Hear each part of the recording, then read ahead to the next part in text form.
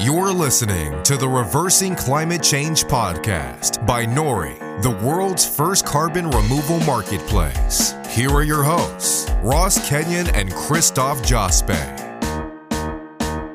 Hello, welcome to the Reversing Climate Change podcast with Nori. I'm Ross Kenyon. I'm here with Christoph Jospe. We're up in Vancouver, Canada, which is great. We always like coming up here. We eat a lot of sushi. It's not that different from Seattle, I feel like, in terms of weather, but it was very foggy today. More fog than I've probably seen. What would you say? Is that normal for Seattle? I'm not up there yet, really. It seems foggier than Seattle, yeah, for sure. We had a nice lunch and supposedly could have seen across the water there, the downtown, but we didn't. Yeah, I could see like 100 feet out onto the water. I couldn't see anything else really at all. But we're here with Alden Donnelly, and she is our Chief of Carbon Economics. Is that the correct term we've landed on? It is not producer Paul scolding me across. She's actually a Director of Carbon Economics, and I am very jazzed for this podcast. I know that we're going to go in a lot of different places. I think it's nice to maybe kick it off of how we got in contact with you in the first place. So, Alden. It's one of those funny social media success stories. I tend to tweet quite dense, fact-filled tweet streams, and Paul Knops from the Netherlands responded to one of my tweets one day and just said that they're trying to design a different carbon offset system in the Netherlands. And we got into an exchange. We moved off tweet to direct mail and then email and then had telephone conversation. And I've never met face-to-face, but we've had, I think, a very constructive interaction that both of us very much appreciated. So by the time he learned what you were trying to do, he introduced me, or you to me and me to you. And so it came right off Twitter. Well, and then you guys also met on Twitter, Paul Gamble and Christoph, right? Yeah, we have a lot to thank Twitter for, really. That's the only time Twitter has ever been professionally useful for me. Oh, is it? Yeah. I just knew Paul. I just knew you from Meat Space, so they get no credit for that one. No less. No. So I remember this was back in September when Paul and I had a very long phone call with Alden, and it blew our mind on many, many levels, both because of your background and also what you're saying. Let's start with the background. It's awesome that you're part of Nori, but how did you get to being where you are here, sitting in your living room with this podcast? I don't know. It's Crazy's tale. A number of things led to me bringing together a consortium of ultimately 14 of Canada's 20 largest emitters. And we decided the exercise we had come together to do was to pretend that existing carbon markets, regulated carbon markets, worked, and to seek emission reduction in those days and emission removal. Potential project directors to enter into contracts with them where we would have long-term purchase agreements, 12 to 15-year terms, where we would purchase then what we called offset credits. The objective was not to become like big players in the nascent market, but the objective that we all signed on to was we'd never had any cap and trade in Canada, unlike the U.S. And so the objective was to actually have the corporations and my positions on cap and trade be formed by actual real practical experience instead of just sort of theory and going to conferences and hearing stuff. And we're going to have to inquire here, what is cap and trade in the broadest, most layperson sense? It's quota-based supply management. So what is quota-based supply management? Government picks a sector and creates a production or supply quota limit and then decides who the winners and losers are. So the government will say we can produce like a set amount of CO2 and then people will have allocations and then they'll jockey and sell them to people who need it more than they do. That's right. That's right. That exists for other things too. Like we were talking about the acid rain markets of that. Yeah. But I would want to go back to first principles. What I find pretty interesting is almost every leading academic in the world would tell you categorically that quota-based supply management, when used to manage dairy or chicken or other agriculture markets, is highly inefficient. And the same economists who advocate for cap and trade are saying quota-based supply management is really efficient if you're using it to manage energy and building product markets. People do this for dairy? Like you would have... We have supply management in Canada for dairy, chickens, and other ag projects. Like we're going to produce like this amount of chickens and people... Every year the federal government decides what the maximum amount of dairy products and chickens are that should be produced to attain a certain minimum price for the Canadian producers. They convert that into a quota supply, which is auctioned now to all of the producers. And you can't supply those products in Canada unless you've got quota. So I hate that, but I think cap and trade is... exactly the same. It's just as bad. Oh, but by the way, it only took me 20 years to figure that out. Okay. So cap and trade is to energy and building products, iron, steel, aluminum, cement, as quota-based supply management is to, in Canada, milk, butter, fat, and cheese. And it's bizarre that it took me 20 years to figure it out, but it's more bizarre that most of the leading economists in Canada and the U.S. haven't yet figured that out. Yeah, and I guess, how did you get to this point, too? I know you have some things that you're able to name drop quite successfully, like being at Kyoto, right? That's... No, I wasn't at Kyoto, but I was at other COPs. But Kyoto was a... You were in Osaka, you were in Tokyo, you were in suburbs. Sorry, COP? Conference of the Parties. So there's something called the United Nations Framework Convention on Climate Change, which is an underlying international treaty. And at Kyoto in 1997, the parties to what we call the UNFCCC agreed to moving forward to what is a kind of a global cap and trade, a version of global cap and trade to manage, at the time, developed nation, primarily carbon emissions. And after all of the meetings of the nations that agreed to embrace targets in Japan, in Kyoto in 1997, those meetings are called conferences of the parties. So it's a subset of the original treaty group, which we call COPs. And we're on like COP, 20. Alden, I'd like to take it back a little bit. So you're an economist, and you found yourself in a very interesting position in 1997. But how did you get there? And what sort of principles did you bring that were unique to the carbon offset accounting issues that weren't in the other markets? Well, to start, and up until that time, my focus for years had been always working at that intersection between innovation, new technology, and big companies struggling with the impacts of innovation on their standard business or adoption. So without reference to necessarily to pollution or carbon, my chosen profession was working with either innovators trying to break into new markets or traditional companies trying to bring innovation and deal with disruption due to new technologies. And without sort of thinking of it consciously, by the mid-'80s, I was mostly working in the environment space. And by the early 90s, I, rightly or wrongly, formed the opinion that if we were to be operating efficiently, we'd focus on greenhouse gas emissions. Generally, at the time, the most cost-effective methods for reducing the acid rain precursors and some other key pollutants we were focused on, if you ranked the 5 most cost-effective methods for reducing those pollutants, typically number 1, 2, and 3 increase greenhouse gas emissions.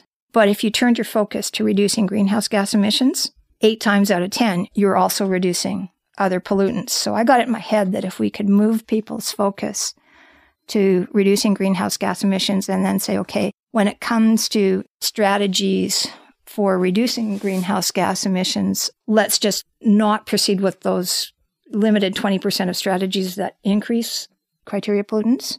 And wouldn't it be much more efficient? This is where I started. Wouldn't it be much more efficient to just have that focus on greenhouse gases and then be able to dump all of the other criteria pollutant regulations out of the policy mix? Because we're efficiently focusing on the one factor with a qualifier. So that's sort of got me focused on greenhouse gases to start. When is this going on? 1994 and 1993, around there. Okay.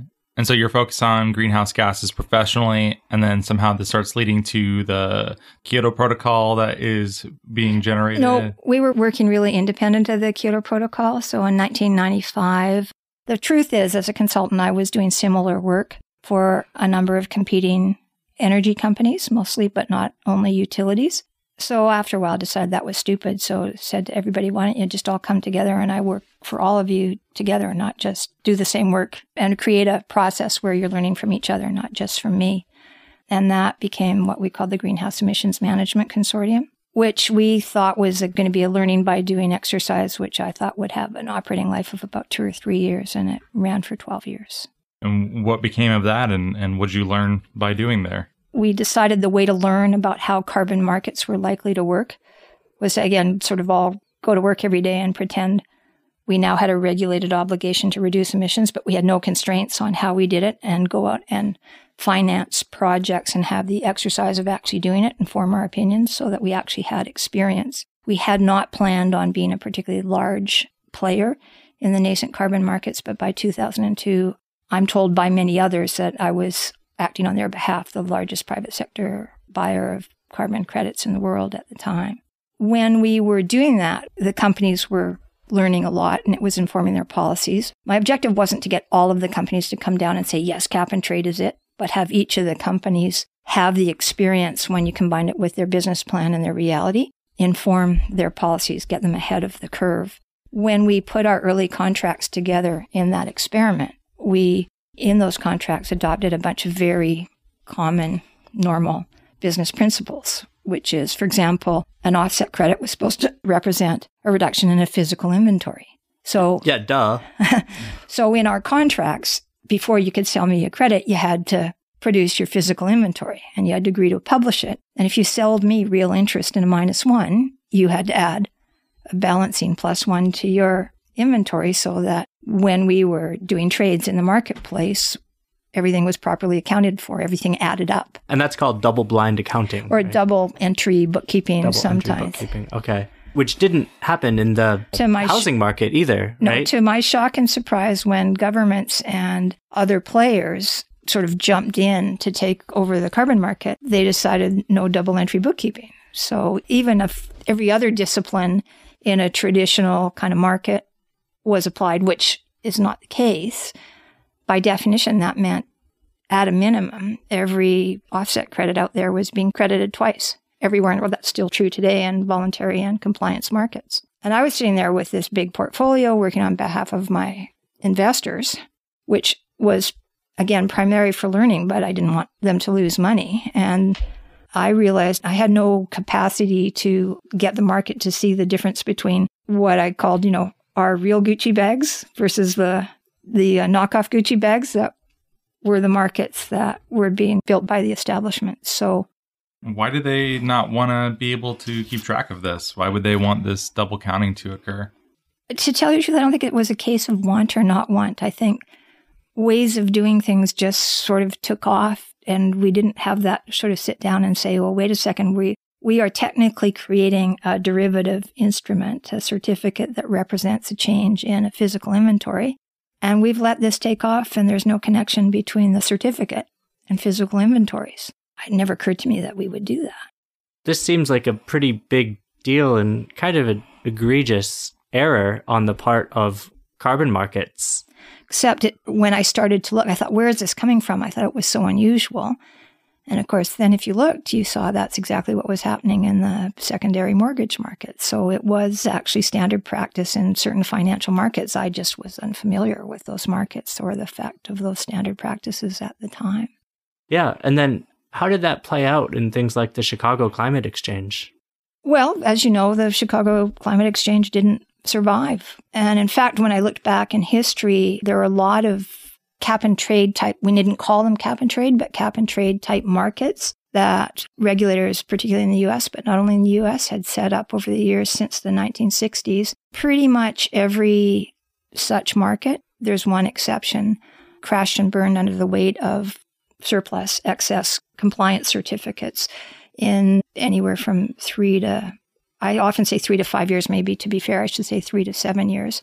And the Chicago Climate Exchange died in right on schedule. So there was just too much supply of these credits? Always, every time. I feel like, Nori, we're kind of worried about the opposite problem of just making sure that the demand is able to be met.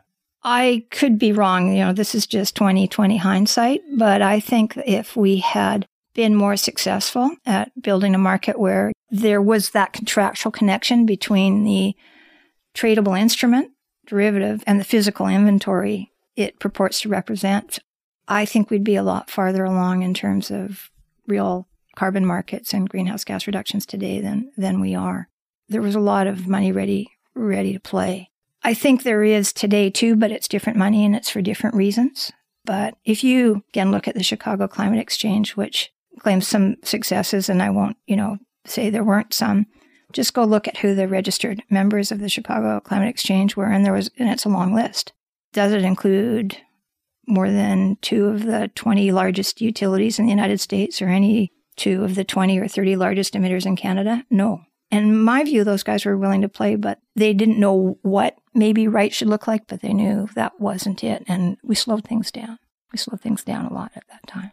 So we're talking about markets, some of the markets crashing, market design. What are the elements of a good market, and what are the elements of a market that's destined to crash? Well, in a good market, if your inventory is 10 and my inventory is 10, and I pay you to reduce by 2, and you sell real interest in the -2 to me, before we did the deal, if we looked at your Sustainable Development Report or annual report, before we did the transaction, yours said 10, mine said 10, they added up to 20. And in a good market, after we do the transaction, your report says 8. Your report, I'm 12 and you're 8. Well, your report says, I've paid you to go down to 8. Oh, right. Okay, so I am 8. You are 8. And I'm 10, but I've bought -2 from you. So when the -2 is transferred to me, you go to +2 because after we've done the deal, the total between us is 18. It is down 2. In every carbon market in the world right now, including California's, if that allowance or credit crosses a border, you report 8 and I report 8. So the physical total is 18 and we're reporting 16. Now you don't do that for very long over very many balance sheets in combination before the certificate you've got floating around is just in massive surplus, right? The market has to crash. It isn't about market manipulation or anything like that. You're just always creating at least 2 certificates for every -1, and you can't do that for very long before you got to start over. So accounting seems like a pretty big part of this then. Yeah. And this is what gets you excited about blockchain technology. Yeah, I think it's going to be easier to start over with blockchain, and I'm really excited about that. What else do you think makes a good market in carbon? Good market in carbon. Still open to opportunities to trade in certificates that represent real emission reductions, but it's now 2017. I started having these discussions in 1993-94. Too much time has passed. We can't achieve the environmental objectives that we are talking about through reduced energy use and reduced fossil fuel use. And I don't think it's a attitude problem. I just think it's physically impossible to make the numbers work. So the only viable path forward is to focus on removing carbon from the atmosphere, which should be exciting to people because certainly not in every case, but in many cases, farmers can remove carbon from the atmosphere, increase the amount of carbon stored in their soil while they increase their food production and their profitability. There are very significant opportunities to really focus on carbon removal, to get back on track towards our 2030, 2050 goals in a way that actually isn't asking people to give up stuff, is actually potentially increasing the profitability of food producers and food supply. And that's just one example. There are many. So I'm pretty excited about just focusing on that side, that part of the opportunity. It seems so easy from a sales perspective, too, because we typically don't think that leaning on people's altruism is the easiest way to motivate people relative to if you can do the right thing for the planet and make money. It seems like you get a lot more buy-in than the resistance that we see now across environmental discussions as a whole. And you also just said something really important. As I said, there were many things that surprised me when the government and voluntary markets started to emerge. All of those markets today have something for the farmer, for the offset producer, the carbon offset producer, something called an additionality test. Well, what's an additionality test? To get the right to list your carbon credits on both these compliance and voluntary exchanges, you first have to satisfy the market administrator that you wouldn't make a profit or a reasonable return on your project without the revenue from the carbon credit sales. What? What's the motivation there? It seems very odd. You'll have to ask them. I don't get it. I mean, don't you want removing carbon from the atmosphere or reducing emissions to be highly profitable? Don't you want the guys who figured out how to make money on this to to go first That's and show icky. the way. No, it's the environment. Yeah. Everything's got to just feel good and be charitable, right? I know. Yeah, I mean, Did I steal your line? was that you being sarcastic, Ross? I couldn't. No, I think people get kind of squeamish about it, but I like that if you can satisfy both of those things, I feel like everyone wins and we should be happy. If you're saying to that portion of the market, you can only play as long as you prove to me that every project you're bringing to the market is seriously uneconomic without the carbon revenues, then you're not building anything that represents a sustainable or rational new economy. If it doesn't make money or at least break even, it's definitely not sustainable. And you want them to be incentivized to figure out more ways to make more money, as opposed to having to come to approval bodies and verifiers and prove that they would lose their shirts if they kept doing this. Again, back when I was doing our first contracts, I thought I'd never anticipated we would be doing stuff like that. That just sounds so weird. So maybe we should just come up with some words and say them now that we don't use them at Nori, like additionality. Seems like a good one. Instead, we've got a baseline. That's right. And then we've got the activities after your baseline that are removing carbon. And those are the things that we count. Well, and for example, in one of the projects I did before any of this world that I didn't anticipate appeared, when we were using carbon credit purchase to incent building owners to invest in energy efficiency in the buildings, it's not like we paid them to do what they were already doing, but it was pretty clear in the market I was looking at that under normal circumstances, building operators in aggregate were generally increasing their energy efficiency over the whole population at a rate of 2% per annum. Wasn't that hard to say, okay, baseline is you improve your efficiency 2% per annum, I pay you for doing better than that. That sounds arbitrary, but it still, again, leaves it to the market to get creative and say, hey, let's figure out a way to make money on this. And let's get people chasing us making money on this. While I'm still getting incremental gains in aggregate for the economy in terms of emission reductions. And I would argue both voluntary market and compliance market, I don't see much difference. Sort of bureaucracies came into play, it just got weird. So can you talk a little bit about what is a voluntary market? What is a compliance market? There are a number of markets where companies with no obligation to reduce or offset their emissions step in as buyers, and proponents of projects can reduce emissions, register and list their reduction achievements for sale to those companies. I think probably most familiar to sort of normal people who aren't nerds like us totally focused on this is when you... Speak for yourself. Don't lump me in there. Is when you offer the opportunity to offset your emissions when you get on an airplane. That's a voluntary market. You don't have to do it. And in most of those voluntary markets, as I said, it's not like the market administrators are irresponsible. They're actually employing procedures and principles that we see in compliance market. Now, what's a compliance market? The European carbon market, the California cap and trade markets are where there are a number of companies that have an obligation, in theory, to reduce their emissions or buy credits from other companies. And the other companies go through an approval process to list carbon credits for sale in that context. And in both that voluntary and compliance context, you've got this additionality test, which says you basically can only list your project if you can prove to us it's not economic. Again. So if you were to jump into one of these markets and you're a buyer, you're saying that there's a disconnect between the inventory and the certificate? Yeah, the certificate purports to represent a change in the inventory, but there's no contractual link. So if I bought a credit in a voluntary market of California, well, how exactly does that work?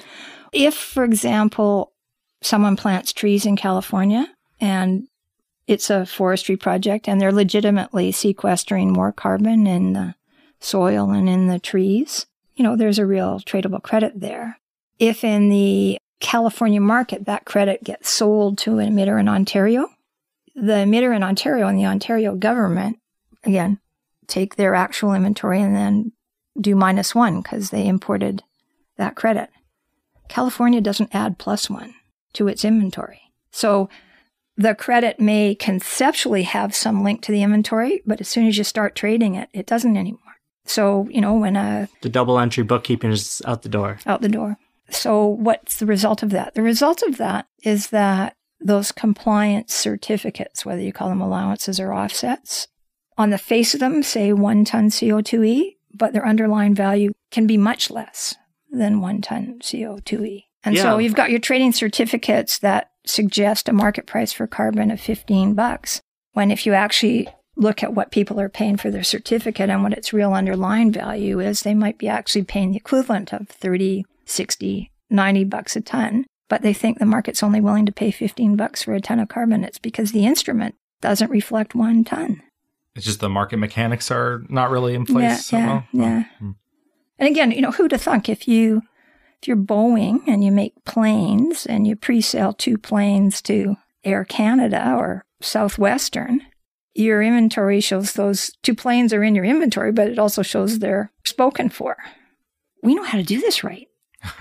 This is pretty old-fashioned. We know how to do this right. We just aren't. I think double entry bookkeeping was invented by the Venetian traders 600 years ago, something like that. Everyone's looking at me. I know it's been around for a couple hundred years at least. Yeah. So when we did a lot of different deals. When we did a deal where we paid a natural gas processor in Texas to capture their flue gas and inject the CO2 into the ground, our contract stipulated that when they go to report their emissions, I've bought the real interest in the reduction, right? So our contract stipulated that when they go to report their emissions voluntarily in their Sustainable Development Report, or even for regulatory compliance under EPA rules, which didn't exist at the time, but we anticipated would come at some point in time, they have to add to that inventory report all the reductions that they've sold to me. We didn't have any problem putting deals in place with those kinds of contractual requirements because that was rational. But then all this irrational behavior. Real-time fact check. Double entry bookkeeping has been around since the 13th century. Yeah. Oh, even older. Wow. Was it Venetians? Well, the Venetians were around in the 13th century too, I think. So again, never occurred to us that there would ever be carbon markets that didn't have those kinds of provisions in the trading structure. Then all of a sudden there were, everywhere, worldwide, in the system sponsored by the UN, in the system launched by the European Union, in California. I want to talk about the Vancouver Stock Exchange. So at some point you got involved with them, yes? I was a public governor, so there was, for a couple of years, the Vancouver Stock Exchange had governors were like a board of directors, and all of the brokerages that were essentially owners of the exchange had a person on the board, and then there were 8 public governors. So we were outside and not part of the brokerage community, and the stock exchange had that governance model for a long, long, long time. What were you doing there exactly? I was brought in by some executives and brokerages who actually at the time, this was late 90s, that my experience in carbon markets would be beneficial to them because maybe the exchange should set up to be also trading carbon instruments. But I was a public governor and I had a lot of other due diligence sort of obligations. Short version of a long story is it was an interesting experience, and the Vancouver Stock Exchange ceased to operate about 3 years after I served on the board of governors. I don't want to impugn either organization, but there are parallels. I know we've talked, and the Vancouver Stock Exchange is noted for penny stocks that are involved in mining oftentimes. And then there was often a lot of market manipulation that would happen and crash it once in a while. Yeah, but it's a cautionary tale that we should all think about. I mean, the Vancouver Stock Exchange was originally founded in 1903. And from 1903 to, I don't know what would be the right date, but think maybe early 70s. If you were a mining company, you couldn't sell shares on a legitimate stock exchange. Most of the very significant mining companies that we think of today got their first round of funding on the Vancouver Stock Exchange, regardless where we think they're located. So that Wild West venture market that it was really important for a really, really long time. But when it was time to evolve to stay really important, that proved too hard to do. I guess you could use either example, either in the Vancouver Stock Exchange or in carbon markets. How do they do pump and dumps, or how do operators do things that may not be in compliance or may not be in the interest of the organization that they're using their underlying commodity? I'm sorry, Ross, could you define pump and dump, please? I mean, I think Alden actually is the expert here. Well, what would you say it is? Well, and that's called punting, ladies and gentlemen. Let's do it as if we're trading shares. Okay. I own a bunch of shares, and you and I enter an agreement where in the agreement it says that I'm going to sell 10,000 shares to you for $1 a share. But the contract also stipulates that you are going to deliver 10,000 shares back to me for $1.50 a share on or before March 31st. Now, if one small player or only one set of two kind of small players do that, we, for a short term, create the illusion of an increase in demand and a significant future price. That's the pump. That's right? the pump. And if you get a lot of players involved or a small number of large players, you pump and pump and pump. And then when you're ready, you do what they call a sell short, which is you artificially manufacture the timing of an apparent reduction in demand, which results in a reduction in price. And when you sell short, you sell your shares to third parties. You commit to sell today at today's price, but not to deliver till, say, next week, at which point in time, in theory, because you've manufactured the withdrawal of demand, you're pretty sure you can pick up the shares you've got to deliver in this sale for a significantly less cost than the market price the day you entered into the agreement. So typically in that kind of situation, it's what we call the innocent or the not inside investors that end up losing value.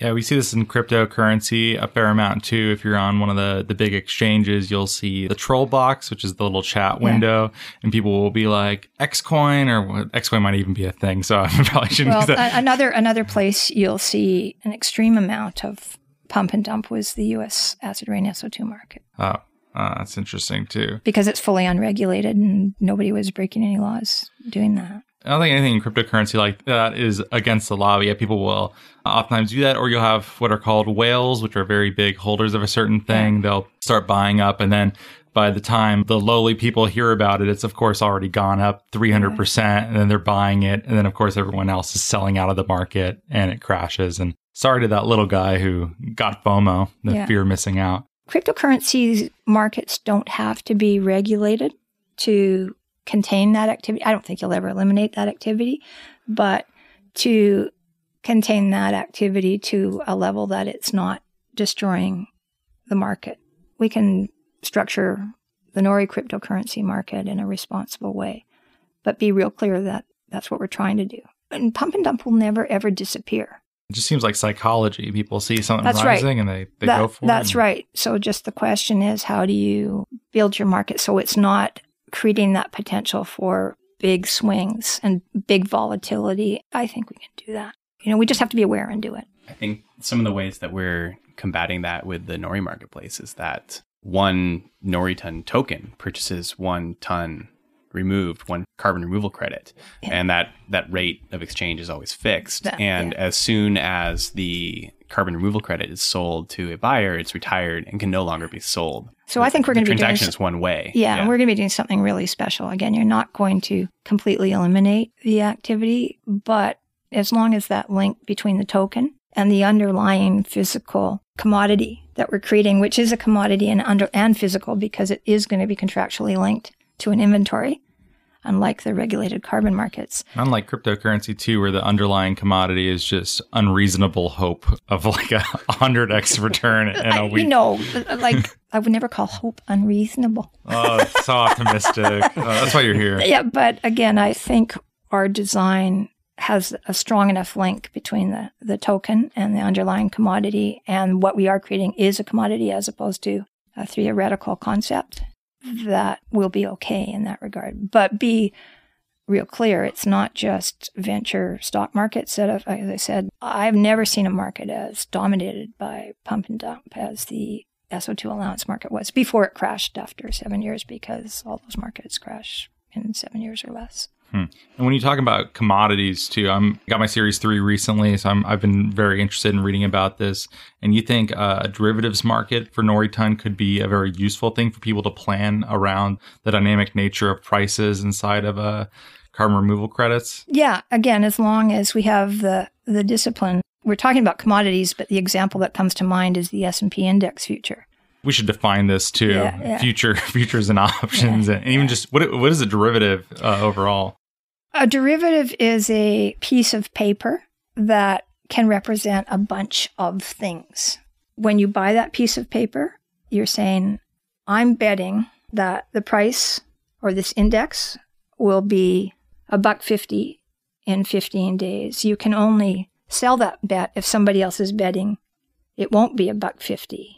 But those bets are tracked to actual, real, tradable commodities and securities, and the trail, the accounting trail to those real physicals is very clear. Yeah, it's derivative in the sense that it isn't the underlying asset itself. It's like derived from it. There's still a very, very tight accounting contractual link. There are other derivatives where they aren't, just like I complained about a lot of the existing carbon markets, where you've got certificates to represent a 1 ton change in an inventory, but the accounting isn't stringent.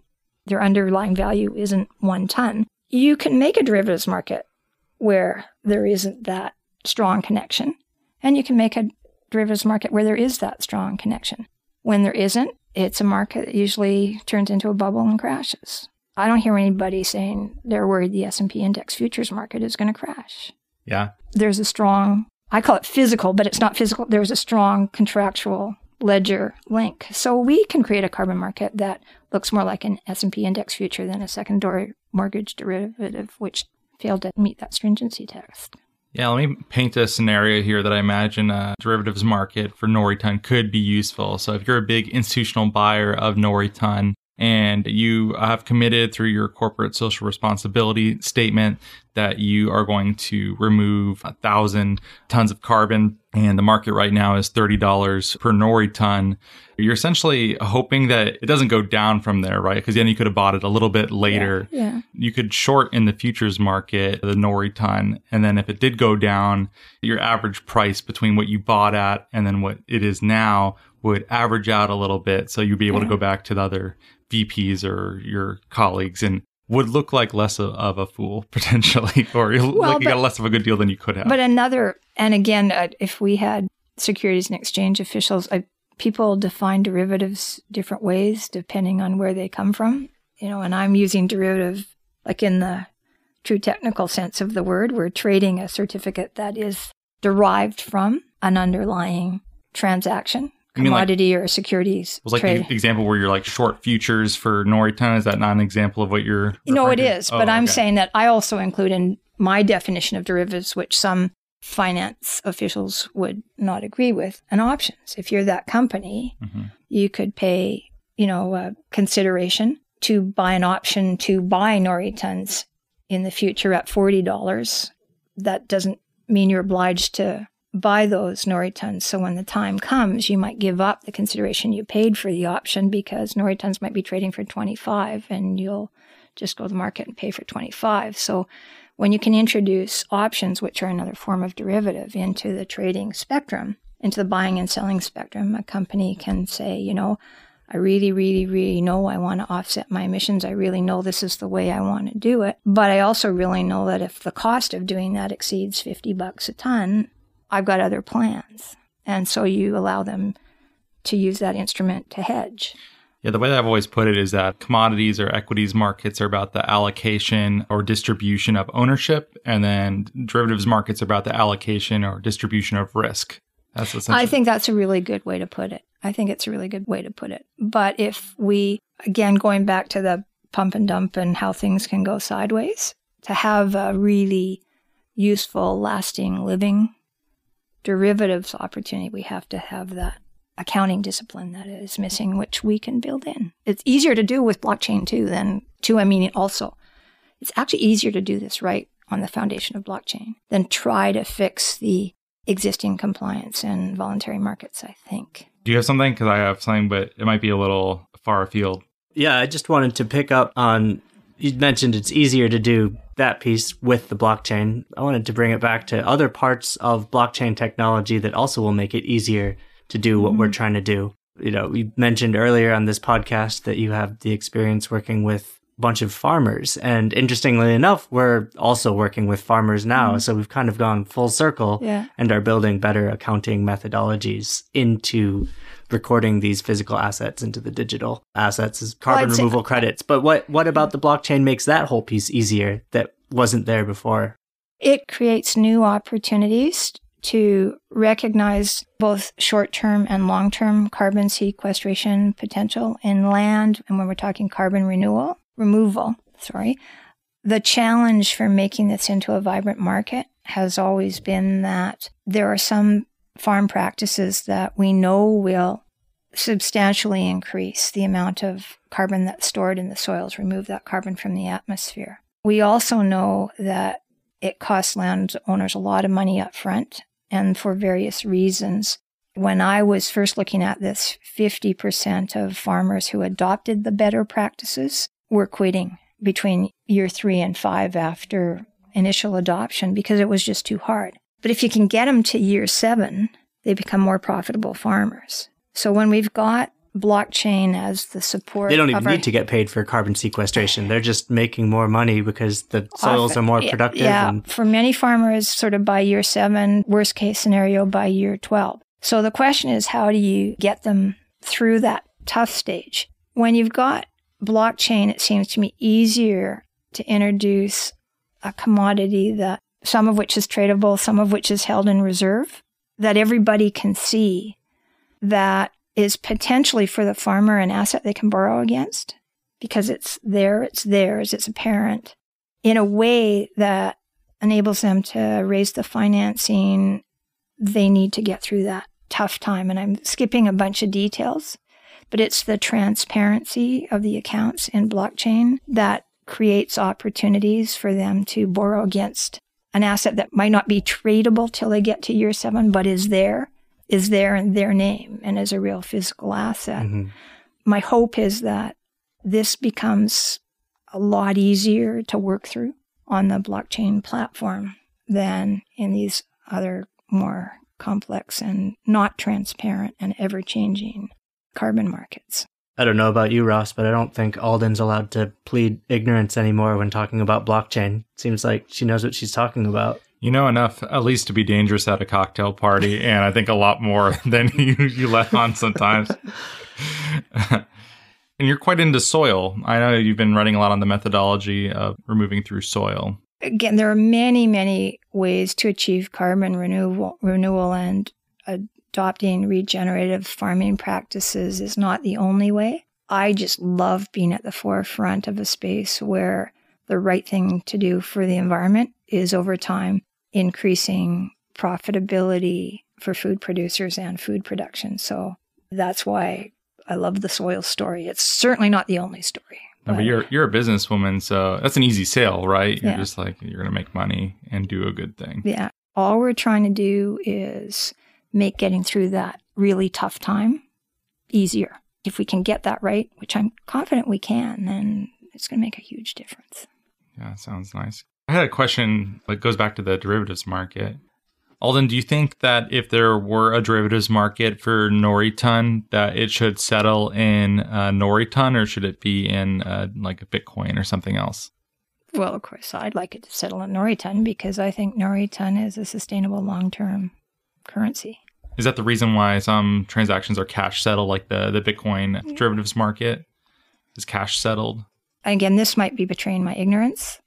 I'm not saying I'm pessimistic about Bitcoin, but I'm much more likely to be confident that those cryptocurrencies out there that are, again, utilities attached to a fundamental deliverable are going to survive.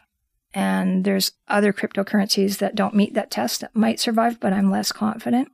I'm pretty confident that if we proceed with the Nori ton design concepts that we've talked about to date, we're going to be creating one of those cryptocurrencies that is surviving.